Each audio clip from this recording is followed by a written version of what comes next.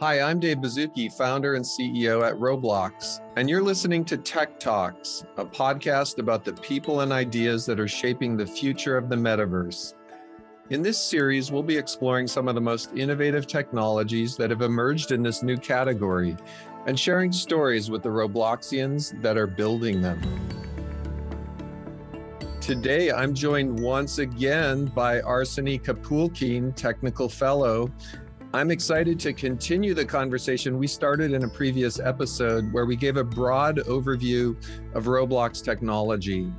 For the second phase of our conversation, we'll be diving deeper and warning to some of the people in our audience pretty deep into the foundational pieces of the Roblox engine, including object modeling, rendering, physics, and networking. Before I share how deep we're going to be diving, though, let's get started. I want to welcome Arseny. Welcome again. Thanks. Good to be here again. Yeah. So last time we were talking tech, I think this time we're going to be diving into some of my favorite parts of the Roblox engine. And I almost want to give some of our listeners out there a little caveat that it's okay not to understand everything we're talking about. And at the same time, Arseny, I'm going to do my best as you share in whatever format you want and however is comfortable to try to annotate where possible to help our audience understand where we're going. But it's almost like we're going to be diving deep into the middle of the engine of your car or deep into the middle of that rocket engine where all the moving parts are. We're talking about the core digital stuff that really powers this immersive 3D stuff inside of Roblox. So it's going to be fun. Yeah, I think the reality is, there's so deep that you can go in really every area that we are discussing today. And if we wanted to have a conversation that kind of explains everything in as much depth as kind of we poured into all of this, it will be a 24-hour podcast, which we are not doing today. So I think there's some limits to what we are going to discuss today, but yeah, we'll try to do kind of comprehensive, but also deep at the same time. Yeah, and someday maybe we will have that 24-hour podcast. That would be fun.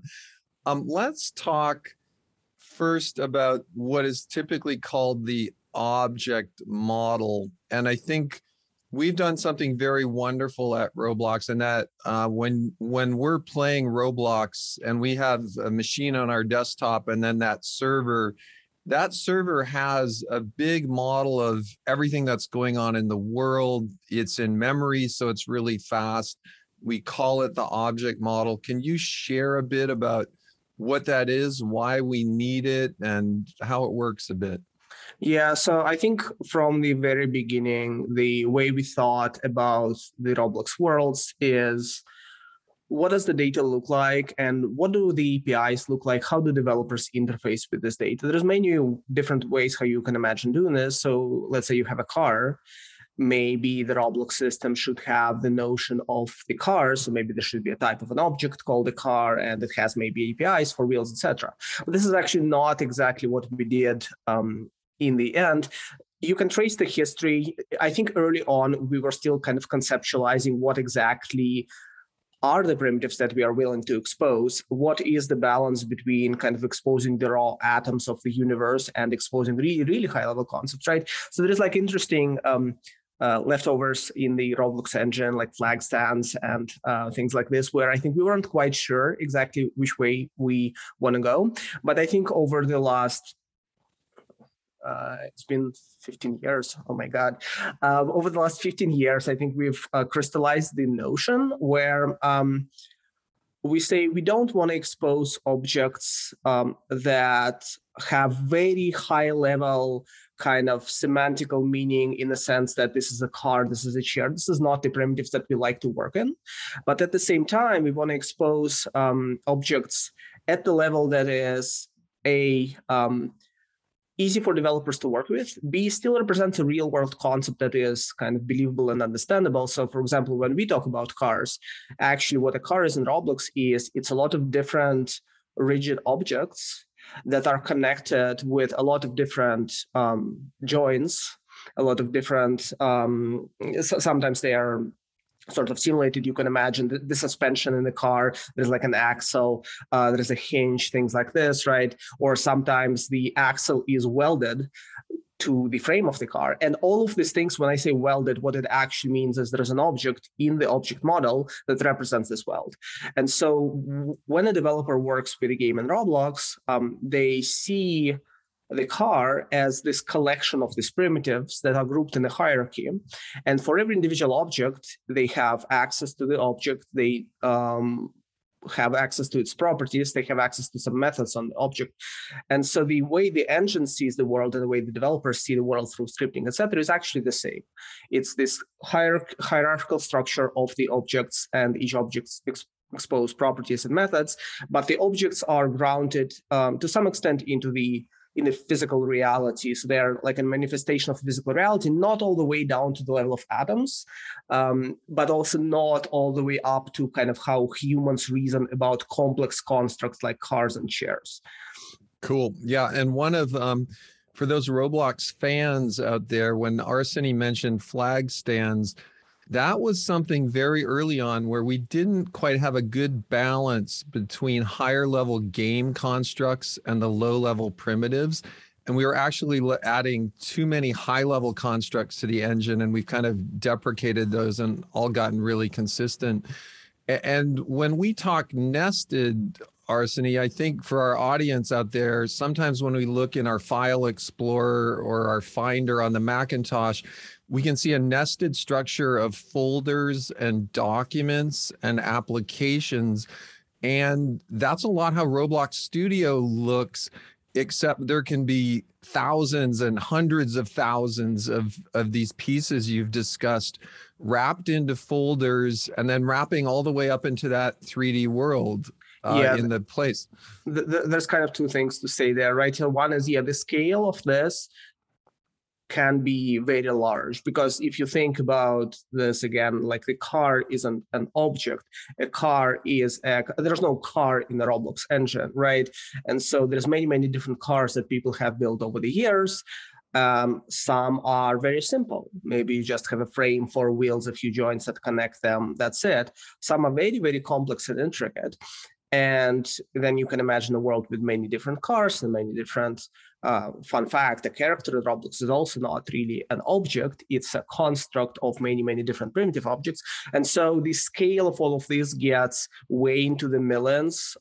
And this is interesting because essentially this says, hey, all of our systems that handle that work directly with the object model, so the networking replication, the serialization, all of the physics simulation, like all of these systems, they have to scale really well to these high numbers of objects. And the other thing that's a bit different from the folder analogy, which is otherwise apt, is that the parent-child relationships are sometimes significant. When we say there's a weld between two parts, really weld connects 2 points on the parts, and these points are attachment objects that are parented under the parts. So sometimes the hierarchical relationship is purely for organization purposes, and this means it's up to the developer to figure out what the best thing is. But sometimes the engine assigns meaningful semantic information to this relationship. Now, there's one final thing we might see in this object hierarchy, besides all these physical welds and parts and 3D objects and springs and all of that stuff. And it's super important, and you work on it a lot, and it's code. Right. And one of the early concepts about Roblox was when someone made a car, in addition to all those parts, there'd be code in there that might handle the user interface. It might handle a control system that helps you drive the car. And that whole object, the car, is copy, cut, paste, share, distribute on the web. Can you share a little about the code objects that also show up within this hierarchy? Yeah, so this is interesting because this is, I think, where the intuition for many programmers starts to diverge, kind of a pattern that is common in Roblox and that is useful in Roblox. Because as programmers, we often think about code and data being completely separate. The code lives in a separate repository, separate structure, etc. And maybe you have a car object in this code, and maybe you have a car manager that keeps track of a bunch of car objects. And for that to work, it has to somehow find the actual 3D objects in the world. But from the early days in Roblox, there was this concept that and you can do anything you want in Roblox. You don't really restrict to any specific way, but a very powerful paradigm is using these scripts as sort of behaviors where you have a car. So the car is not an object. The car is a lot of objects. Some of them represent parts, etc. And some of them are scripts. So when a script is an object in that hierarchy, and the script has rules for when it will run. And when it will run, it can examine both the kind of the other objects in the same model, but also, of course, it can reach outside and set up interactions with the rest of the environment this way. So this is powerful because this means that you can take a car, and if you model the car like this, it already has the code, the data, everything. You can publish it, then you can take this car, insert it into a different place that has nothing in common to do with your earlier place. And if that script works with the Roblox APIs, it will just work. Like this car will just work. And this is a very, very powerful paradigm, both for new users who see an object in what we call Toolbox, which is just a marketplace browser for assets. You insert this object, and this object is active. So the object behaves as you would expect it to. It has code in it, but you don't have to learn to code to have this code run, right? But it also is a powerful sharing paradigm outside of people who are new to the platform as well. And this means interesting things. This means, you have 1,000 cars in your world, and every car has a script, and all of the scripts are the same. And so this is good in a way because this forces this establishes this paradigm of kind of reuse that is very very easy to understand for people who aren't deep in the code. But this also means internally we have a lot of optimizations that say, we don't store we don't store the script source or the script bytecode more than once. We try to optimize the way execution state works because it can be different between these, but there are sometimes some parts that are shared. So there's a lot of interesting kind of challenges associated with that. But I think in the end, essentially, if you ascribe by this paradigm, which again, you don't have to, but if you do, you can compose your place out of distinct shareable units that are then interchangeable and can be used elsewhere. Yeah, and in a sense, that's like the real world, in that if I could copy and paste some of the cars in the parking lot, they would include the control system code driving the engine. They have a user interface. And so, they're a self-contained unit, hopefully just like a Roblox unit is. Now we're not going to talk about all the efficiency we're doing on that code so it runs in parallel today and all the other marvelous things to make thousands of cars work at the same time. But one interesting thing that I think we've done really well at Roblox is keep this code working year after year so that it's safe to build that car with the code in it, and hopefully it keeps running. So here's a trivia question for you, Arseny. On the scale where one end is the DOS prompt, which I think for 20 or 30 years, weird DOS things still run. And then the other might be some very aggressive compute platforms that have kind of totally rebuilt their APIs. Where would you put the Roblox API stability over the last 15 years? Yeah, so we are not all the way to the DOS prompt for sure. But we are definitely, I think we are within the realm of some other Microsoft products, perhaps. For people who don't know, so on Windows today, you cannot create a file that's called con, C-O-N, 3 letters, which is a ridiculous restriction. But the reason it exists is because in DOS, decades ago, this was a special device that referred to the console output, and you could pipe some command to that device, and it was special. So you can't create a file like this. And this restriction is still here today with Windows. So I think the way we think about this is, we want to maintain compatibility. It's really important for us to have the content run for really 2 reasons. One is there's games that people have made long time ago that are still precious to us, to their creators, etc. But also, if you So Roblox is a platform, isn't versioned in a macro way. Everything runs on the latest version of Roblox all the time, which is a tremendous opportunity from the engineering efficiency perspective. Like it's really, really, really good for us and really for creators, but it has this cost. It has the responsibility that we bear now, right? Because you can't say, oh, Roblox version 2.0 happens to break half of your 1.0 content, but you can migrate. Like we don't do that. So yeah, the one thing that we try to do differently from the DOS era is DOS has a lot of this kind of explicit compatibility shims. It's like, here's this weird behavior. It was weird 20 years ago, but we have to keep it exactly as it is. We're going to try to detect if the program happens to be using that and, emulate that exactly. And so we try to not do that. So when we do this, there is a bit of a balance between how do we evolve the system to be better, and how do we make sure that the content is either compatible with it, or when it breaks in small contained ways that we can work with developers to repair. So there is a bit of a balance. There's no right or wrong answer here necessarily, because it's a bit of an art as to how far do you go, right? How far do you push? But for us, the ideal changes are changes that essentially are compatible within reason. Doesn't mean that the object's trajectory under the physics simulation is exactly the same between what it is today and what it was 20 years ago, 15 years ago. In fact, I hope this is not the case, because we are improving the fidelity of the simulation, right? But we are trying to not break the intent that the creator has. Yeah. On the flip side, what's really important here is that also when we expose features and functionality to the developers, we also have to think about in the same way. 10 years into the future, can we evolve the system and keep this API working? Does this API represent the pure intent that is compatible potentially with future evolution of the system? Or does it represent internal details that are probably going to change in 5 years? Yeah, I like how you said it's artistic, because we have to make an artistic call a lot of times around those kind of things.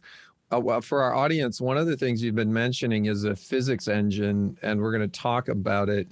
That original Roblox notion was always that the easiest way to build experiences and games and places to socialize would be the more we simulate the real world, the less you have to do as a programmer. And so I think 15 years ago, we used to say, yeah, in Roblox, when the wheel falls off the car starts grinding the axle against the ground. And hopefully someday, if you make a big forest on Roblox and you're not careful, if you drop a match, you're going to just burn down the forest, and that's going to be the default behavior. So we've always had this vision of physics and trying to simulate as much of the real world. Can you talk a little bit about what is a physics engine and how it might relate to that car once we've built the car and put the code inside of it? Mm-hmm. Just one thing to add, I think there's two ways to look at the sort of physics specifically, but also some other simulation systems like this Roblox. One is that they make it easier for you to create the content that you wanted to create anyway. But the other one is that it unlocks emergent behavior that as a creator, you didn't really expect to happen. But this is sort of the power of the system, where you build something that might seem simple and you code it for one specific type of thing to happen, but then the community playing your game finds out all of these amazing other things that can happen in your place, and some you may not like, so you'll have to write code to kind of prohibit them, but it allows your experiences to be richer even if you didn't expect it to, which is a lot of fun. Yeah, so you have this car, and this car is built out of the individual parts, and there's joints that connect them. All of this data goes into the physics engine. So the job of the physics engine is, in real time or as close to real time as possible, is to update the positions and rotations, essentially the transformations of this part to present it to the user. There's a lot of things that go into this, because one thing that has to happen is you have to simulate the dynamics of each individual part, which sounds trivial, but there's a lot of interesting things even there. One thing that a lot of people don't know that we support now, there's this thing called Jabánikov effect. it's when you have a T-shaped handle and you are in 0G and you spin the handle along one axis. And when the handle spins, eventually there's like gyroscopic forces affecting the handle, and it starts spinning along axis that you didn't originally spin it under.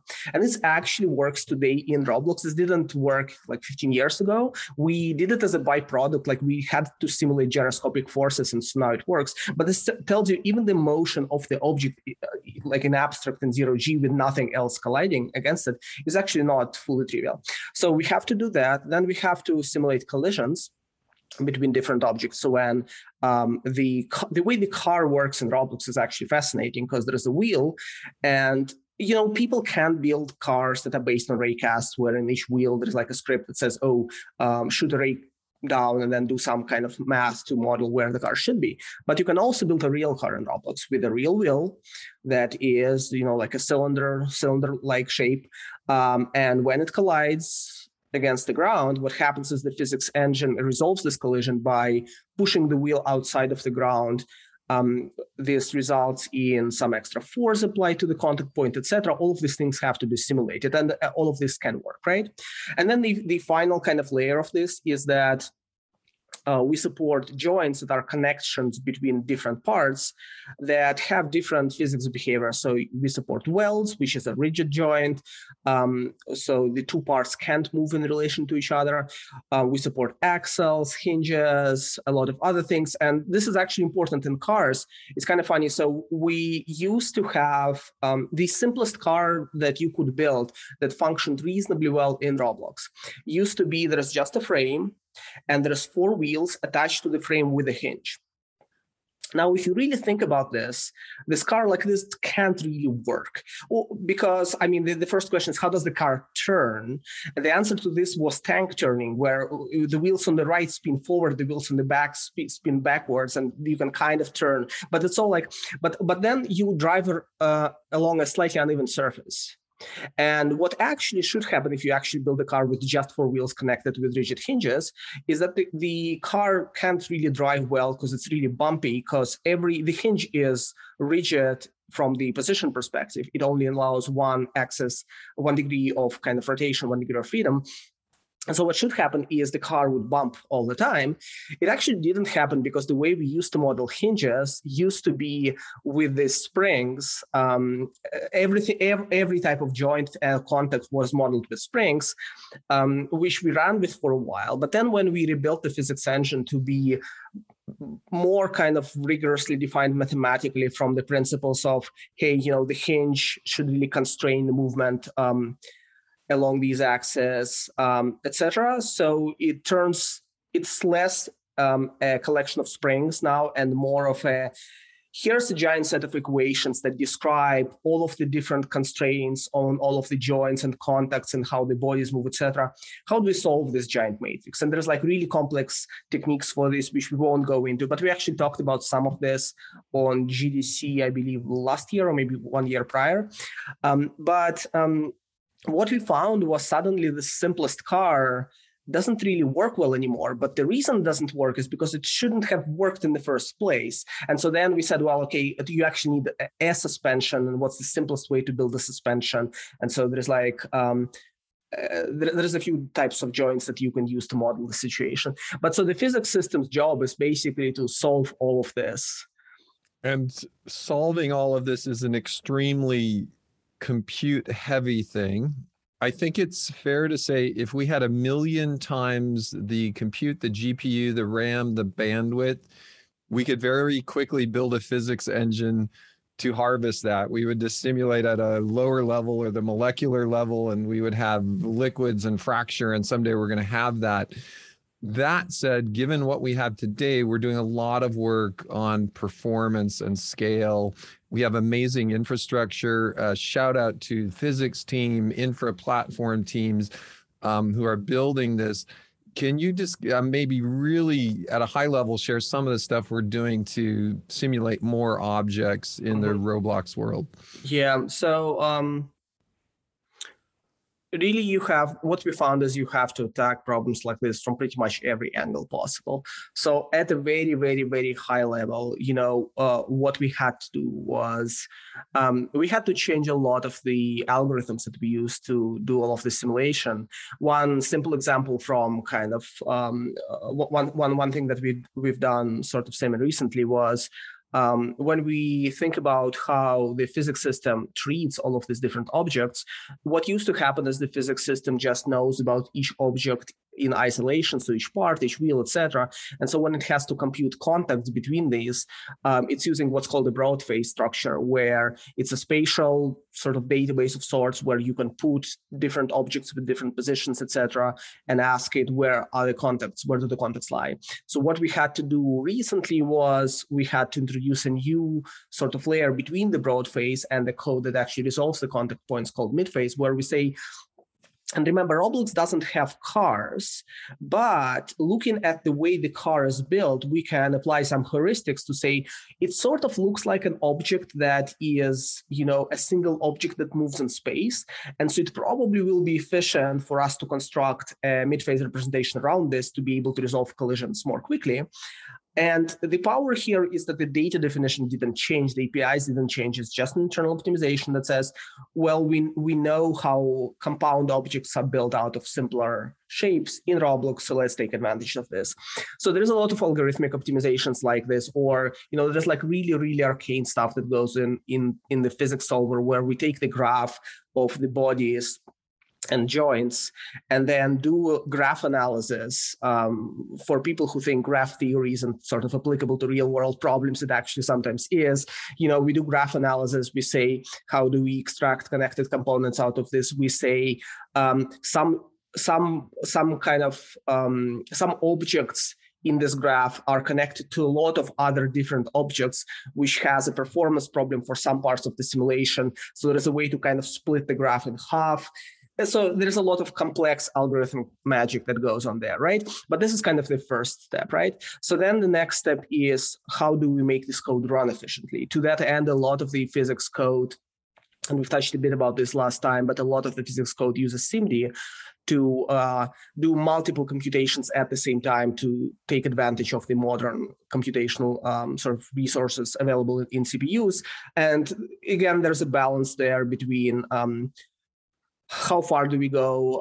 When does the code get more complicated to maintain? When do performance wins kind of end up being less interesting?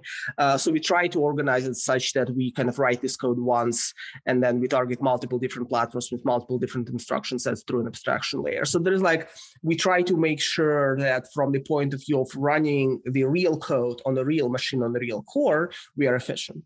But then the next step is, well, no machine that has shipped in the last decade has a single core.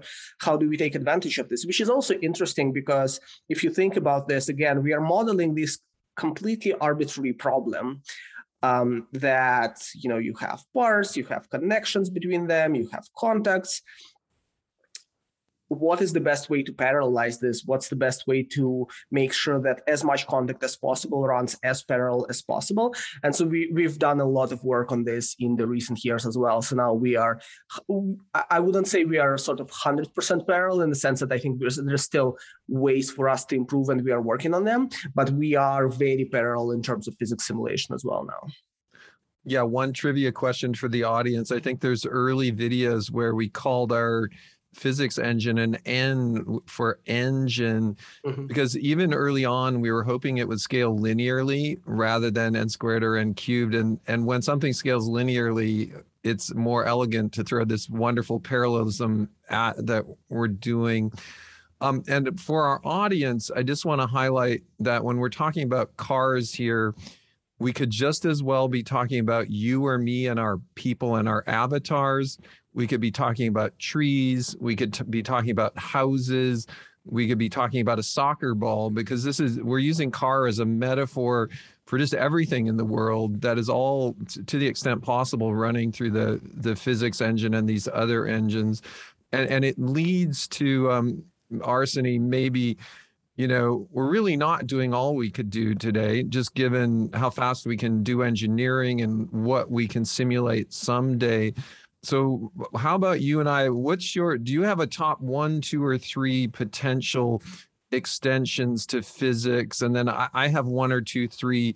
One of my pets would be wind and air resistance. So you can make real airplanes, better job with fire, better job with fluids. Do you have any top of the list for you that you're hoping to do someday?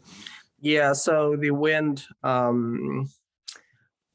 definitely is is very interesting, and it's actually we are looking into, we're kind of doing research on what it would take to do some of this in real time, because again, it's a lot of these problems end up being pretty hard to solve in Roblox because of the amount of freedom that we want to give to our developers. And this is exciting. This is like an interesting opportunity. For example, this means that when you have an airplane, we should figure out how to simulate kind of aerodynamics for the airplane, for the wind to work really well. But the problem is that an airplane at any point may lose a wing, and our system should be able to adapt to this, and the response changes. Yes, so it's difficult. Yeah, so these are definitely on my list. One of the there's 2 other things that I'm kind of really excited about. One of them is simple, maybe 3 things.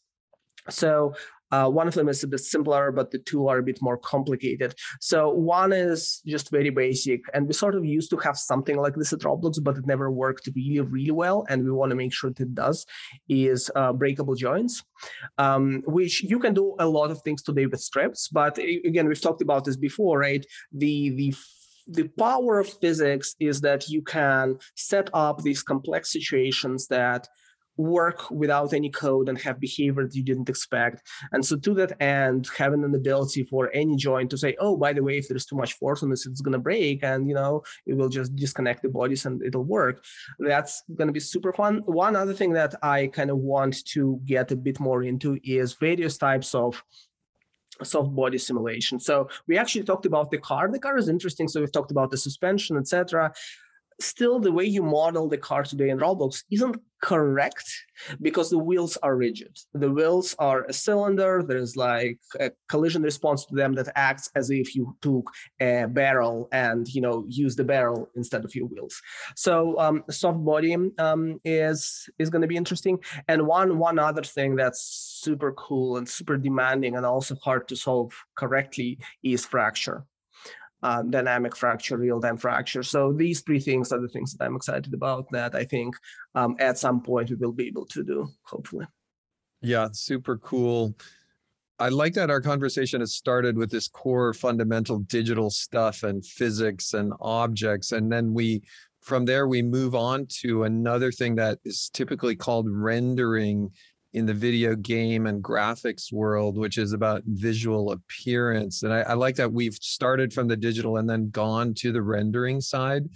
Can you talk a little about, how we try to balance the function with the visual fidelity? I think most of the Roblox fans are going to say, well, you probably started with functional because, Roblox is looking a lot better lately than it used to be. Mm-hmm. Yeah, so rendering is an interesting challenge. We've talked about this last time, right? That the fundamental architecture of Roblox implies the fact that we do really a lot of the visual related work on the client. So when we talked about the physics simulation, a lot of that system, and we didn't really talk about this, but the system is distributed, so parts of it can run on the server, and if we wanted to, we could run the entire simulation on the server, and the whole stack supports it. But for rendering, we can't really do this very efficiently. For one, the kind of camera angle for different people is just different, so what you see and how well you want to see it is different. So this brings us conundrum, kind of, how do we render this pretty much arbitrary world on a pretty much arbitrary device while maintaining good performance? So there's a few things that go into this. One is the rendering engine that we have is really hyper optimized for the types, for the way people build worlds at Roblox and for the types of constructs that you see. And it has things that you wouldn't necessarily expect from a typical game render engine, because it focuses on different things. So when you have cars that are built of many, many individual pieces, suddenly from the rendering perspective, you have many independent objects that can have different transforms, different states, etc., that you have to render. Whereas traditionally, maybe you would say, oh, I want to build a hyper optimized mesh. I'm going to have an artist kind of create one for the entire car. And then maybe I'll play some tricks with the doors are dynamic, they can be dynamically open, but maybe I'll play some tricks with like adding virtual bones there so that I don't have to pay extra cost for rendering them. So a lot of this world is focused on kind of what is the smallest number of objects that we can render at a single time. At least this used to be the case. For us, it's more like, okay, here's a lot of objects that this is the problem. This is what the problem looks like. There's a lot of objects that we just expect in the world. A lot of them are similar. A lot of them may be, parts, blocks of different orientations, different sizes, different colors, different materials, but they're blocks, so the geometry is shared. Some of them are not similar when we think about the characters and the different sort of meshes that they may have on them. How do we build a system that optimizes maximally for this? So a lot of the rendering work at Roblox is kind of building custom systems that sometimes you wouldn't expect to see in a game engine, to say the way the problem is defined lends itself to a different solution that can be more optimal. So these are things like dynamic aggregation systems where we say, oh, these different meshes always move similarly to each other. So we will group them together for various purposes. For example, to do visibility culling, we can just do this on sort of the compound object instead of spending time doing this on every one object. Or even for rendering, we can pre-compose a mesh sort of at runtime to render all of these parts at the same time. But again, all of the systems have to expect anything may change at any given point in time, right? So this is kind of one part. So then the other part is, no matter how much we optimize any of the systems, we know this is an impossible task. We know we can never render the world at a full fidelity on any given device. And the problem here, though, is that performance is a different... performance is difficult to kind of estimate correctly if you don't know how the system works underneath. It's tempting to say, oh, this level kind of renders slowly. Oh, it must be because it has, I don't know, like too many parts, or there's like too many light objects here. And sometimes your intuition is true and sometimes it's not. And so what we had to invest in is a system that knows a lot of the internals about kind of what the costs are of different parts of the system, knows what the fidelity trade-off is. So if you don't render a part far away, what does this mean? If you render a part with fewer triangles, what does this mean? If you simplify the shading on this part, you have to spend fewer instructions on the GPU to run sort of pixel shading processing on this. What does this mean for performance? And so all of these things combined feed into the system, which we called FRM many, many years ago, and the name stuck, which stands for Frame Rate Manager.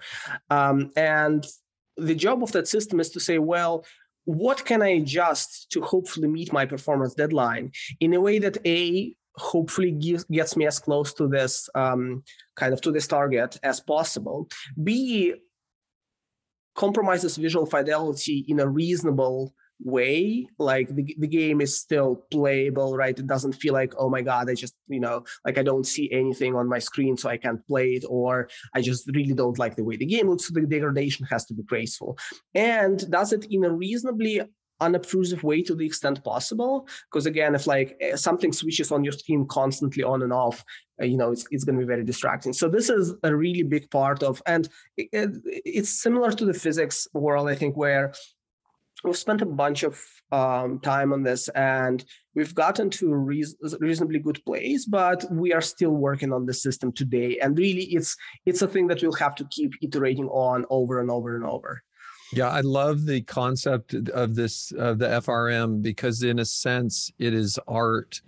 And for the users out there, those performance targets really translate into human factors. How does Roblox feel for any individual person on any individual device? And these very difficult trade-offs you and the team is having to make between the number of things you see, the fidelity, the speed of frames per second, the distance. We're trying to make the absolute best, most optimized decision there. Mm-hmm. And I think it's probably fair to say out there right now, we probably have a 20, 30, or even 50 to 1 range in the amount of power that various people have in their hands when they're playing Roblox, and we're trying to work with all of that. Definitely, definitely. I think the range of compute power, especially in the GPU land, is pretty astounding. I mean, in the CPU land, it also gets really crazy once you consider the number of cores. But in GPUs, I mean, the very simple way to think about this is that if you think of the power consumption that is customary sort of for the top end desktop GPUs, it's in the range of, I would say, like 300 watts for the really top end. If you think about your phone usually has a chip that has the CPU and the GPU on the die. The total consumption for that entire chip is like a few watts, could be 5 for high-end phones, could be like 2 for low-end. The GPU is like maybe half of this. And then also the performance per watt may vary like several times. And so you kind of combine all of these things together, and it could be 1,000x in terms of compute power easily.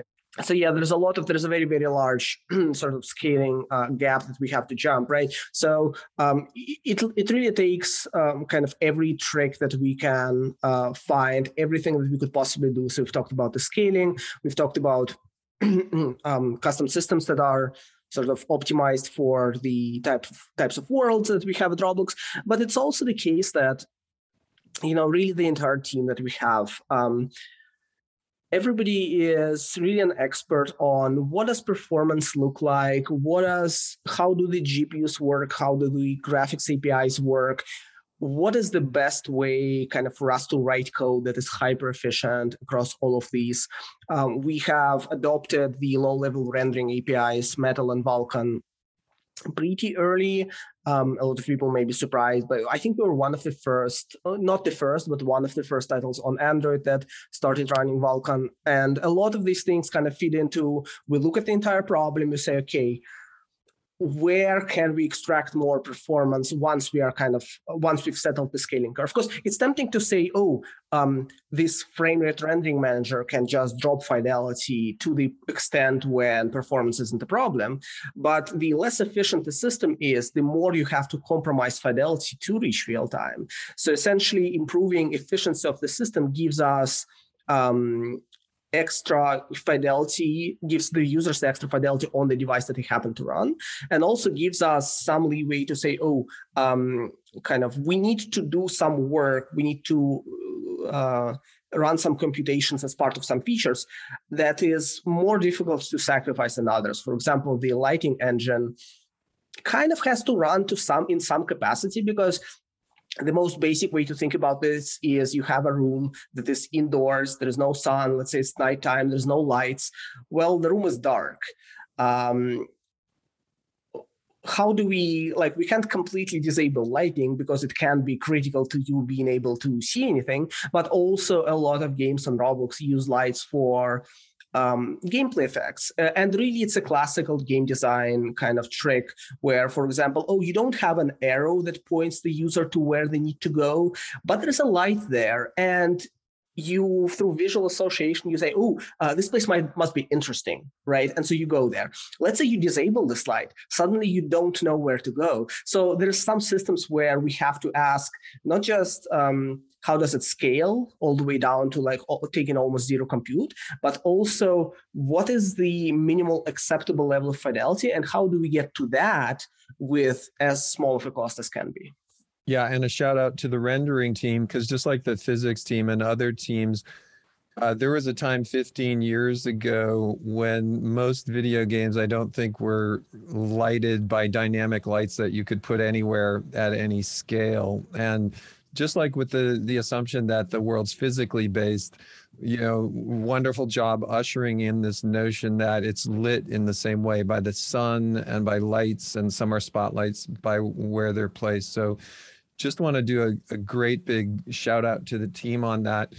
Now, so just as with physics and just as with rendering, there's another really key part of the Roblox world. And there was a time 15 years ago when there was a small subset of the video game industry called networked games, and a lot of things were not networked at the time. And in the Roblox world, everything is always online. It's always multiplayer. It's always networked. And that we made the decision early on that even a single player experience would use the same engine and the same networking experience. So we didn't have two things. Can you share? So if I'm in one Roblox place and I'm in New York City and I'm waving at you, and you're in Buenos Aires on a different device and you wave back at me, and we're both rendered in 3D, that seems like a pretty complex thing. Can you share a little around what's going on to make that happen? Mm-hmm. Yeah. So as you said, all of the experiences are networked, and very, very early on, we made a decision, which I think at the time, a lot of games that were networked were peer-to-peer. But we made the decision that there should be a centralized server that runs somewhere on our infrastructure, which again is different from what a lot of games, even some games to this day, I think, do servers that are running on one of the clients. And this is complicated for many reasons. So we said, well, really the server-side simulation is so important. It's so important for that to be secure. It's so important for that to run on the hardware that we control, that it's going to be in one of our data centers. There is a server that's running. So I forget which cities we were in, but whatever the two cities are, both of us are connecting to one server when we are in one physical, virtual location, but we are co-present there, right? This is the first fun part, because where is the server? Very, very early on in Roblox, the answer used to be, well, it's somewhere in US. It's probably around a very large metropolitan area. So, maybe if you are next to New York, maybe it's in New York. But really, if you are in Europe or in Australia, maybe there isn't a server close by. So now we have many, many servers around the globe. And the way we pick the server is kind of a balance of many factors. One of them is the latency of communication, which roughly corresponds to kind of physical proximity, right? So in an ideal situation, there's going to be a server somewhere in between us, so that our round trips to the server are reasonably similar. So then what happens is there is a very low latency connection between the player and that server. We do a lot of magical kind of network infrastructure stuff to make that even more real. And again, this is something that we didn't used to have. It used to be that we were really at the mercy of the public internet and kind of how low the latency can be.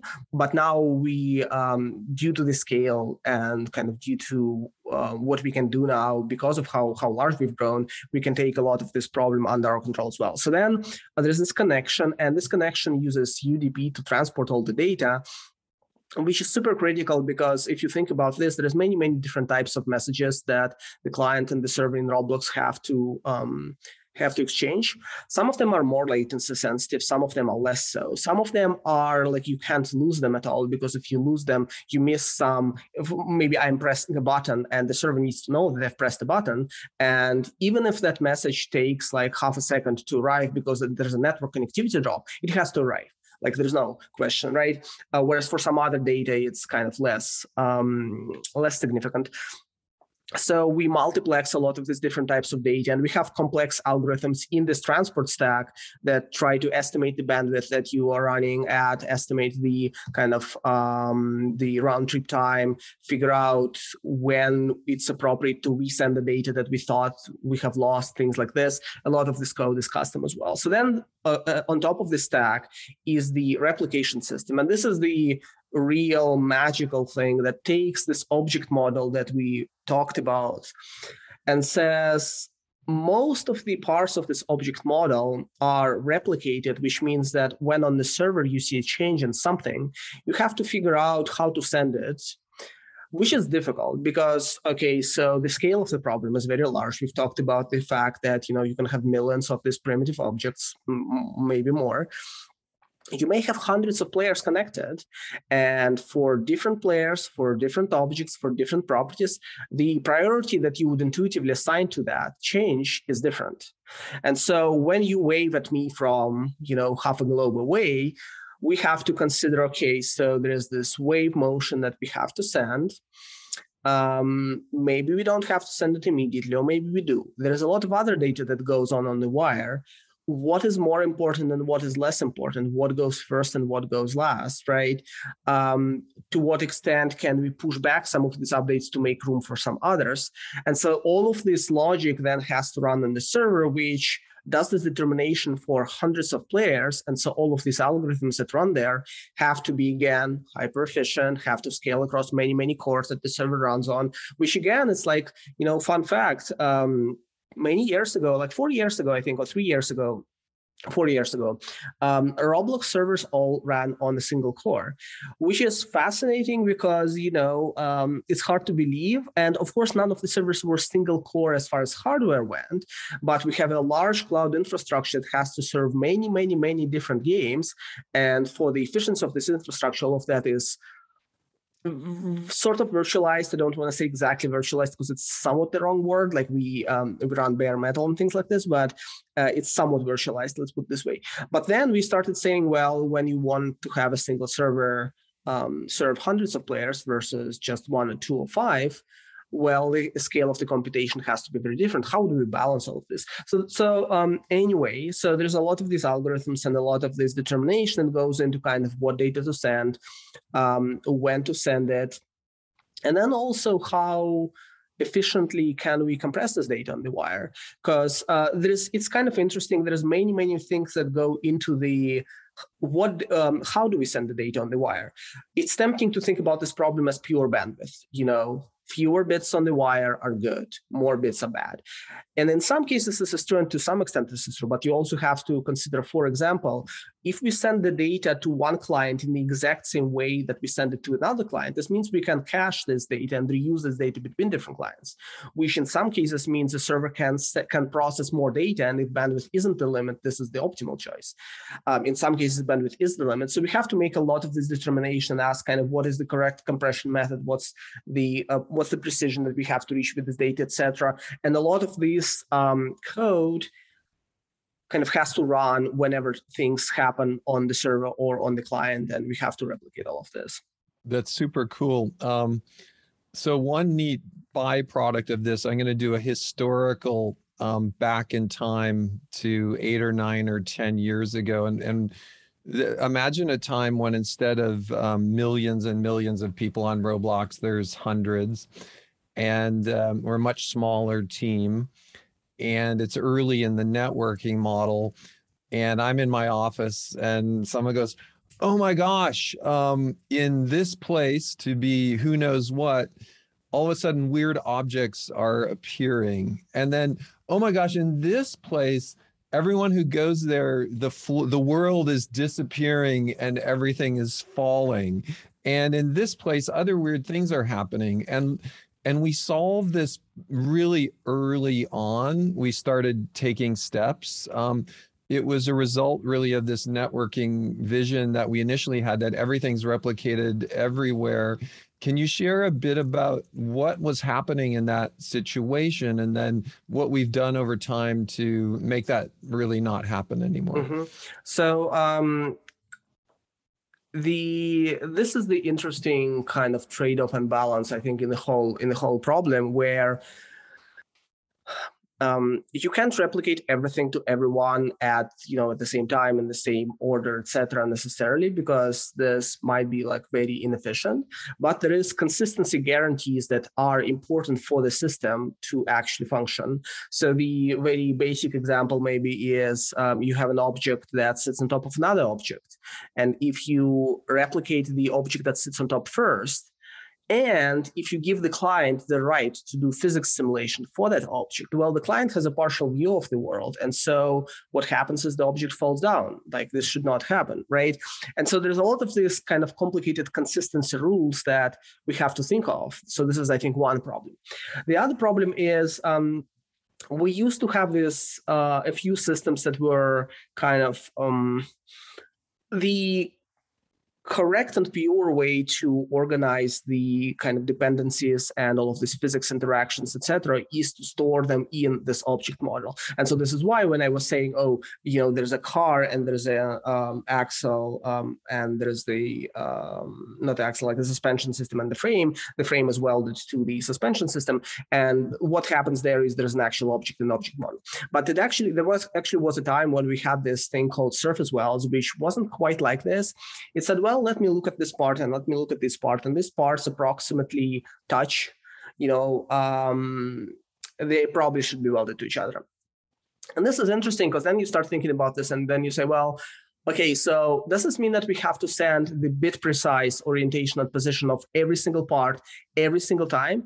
Because at any point when you don't do this, the client may not create this weld object and something blows up, right? So I think there were some of these implicit kind of contracts and conventions that worked well early on, but as we started kind of pushing the system in terms of what it can do performance-wise, bandwidth-wise, etc., we just had to rework some of them.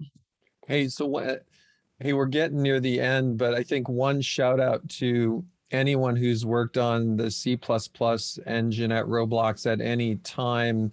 And we could divide this up, systems, networking, modeling, physics, rendering.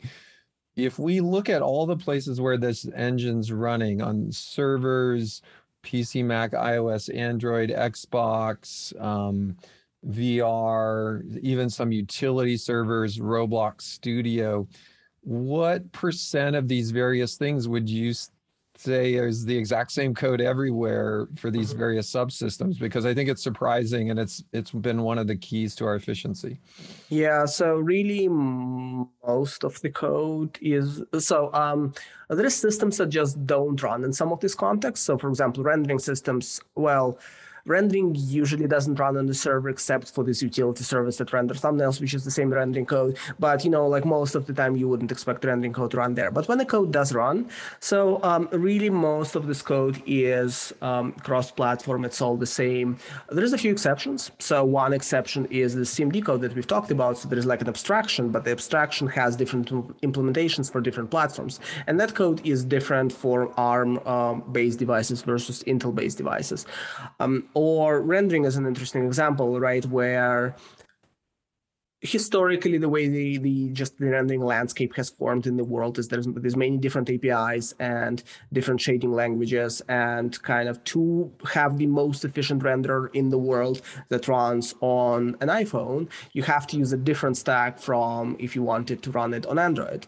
And there are sometimes kind of abstraction libraries that some other people have created that try to bridge the gap. But because they try to be as general as possible, like arbitrary code has to run, they tend to lose a lot of efficiency. So what we have done is we have our own abstraction layer and our own shader compiler that from the same source, from the same implementation, kind of synthesizes the implementations for these different platforms. And so that code has to be duplicated, but it's a relatively small amount of code. Kind of it's like less than 10% of the total rendering code, and total rendering code is like 10% of the total Roblox engine code. So, the math works out. Really, these are the prime examples. A lot of the other code is just, the same across the platforms. There's some utility code that's a bit less interesting that, of course, has to be duplicated for different platforms. It's like, the way you display a notification is different between, again, different mobile operating systems. But there's not a whole lot of this code, and that code isn't performance sensitive. One interesting thing that we are starting to do more and more of is we always relied heavily on the sort of C++ compilers, C++ libraries, and these are actually different for different platforms. And so we started asking, to what extent can we simplify and unify this? To what extent can we use custom, either the same libraries or custom hyper-performance optimized containers for most of the code? And this already happens for like half of the code base, but maybe not the other half. Or we started to say, well, really having two different compilers, or it used to be that we ran 3 different compilers. And in some way, this is good, but in some other way, this is bad because you're missing out on optimizations that one compiler does do and the other doesn't do. And on the other platform, you're kind of missing out the other way. So we are starting to think, what would it take to kind of simplify the entire landscape even further, so that from the source code to the final platform, there's as few moving pieces that randomly change between different platforms as possible. Okay, that just opened up about 100 other questions that I'm not going to ask, but are super, super exciting. Hey, Arseny, I think we did a pretty good job describing the inner mechanics, if it was a rocket engine, of the turbo pump injector system or whatever. And for those of you in the audience that your head is hurting just a little, I think it's completely okay, because this was pretty heavy stuff. And I think if you picked up half of it, that's great. But I think we went pretty deep. And we have one more, I think, future talk on the docket as well, Arseny. So thank you for that as well. It was great to be with you today. I think our audience really appreciates all your insight. I really enjoyed the interview as well. Yeah, thanks. It was fun. And I think really what happened is we condensed, 15 years of work by a team that right now is like very large, like hundreds of people, to, an hour of conversation. And so it's difficult to wrap your head around kind of everything that went through, which is, I think, very fair. Yeah, so hey, a shout out to the Roblox team. Thank you to our community. We hope everyone out there is healthy and as safe as possible. That's all for this episode of Tech Talks. Thanks for listening. To learn more about careers at Roblox, please visit roblox.com/careers. I'm Dave Baszucki, and see you again next time.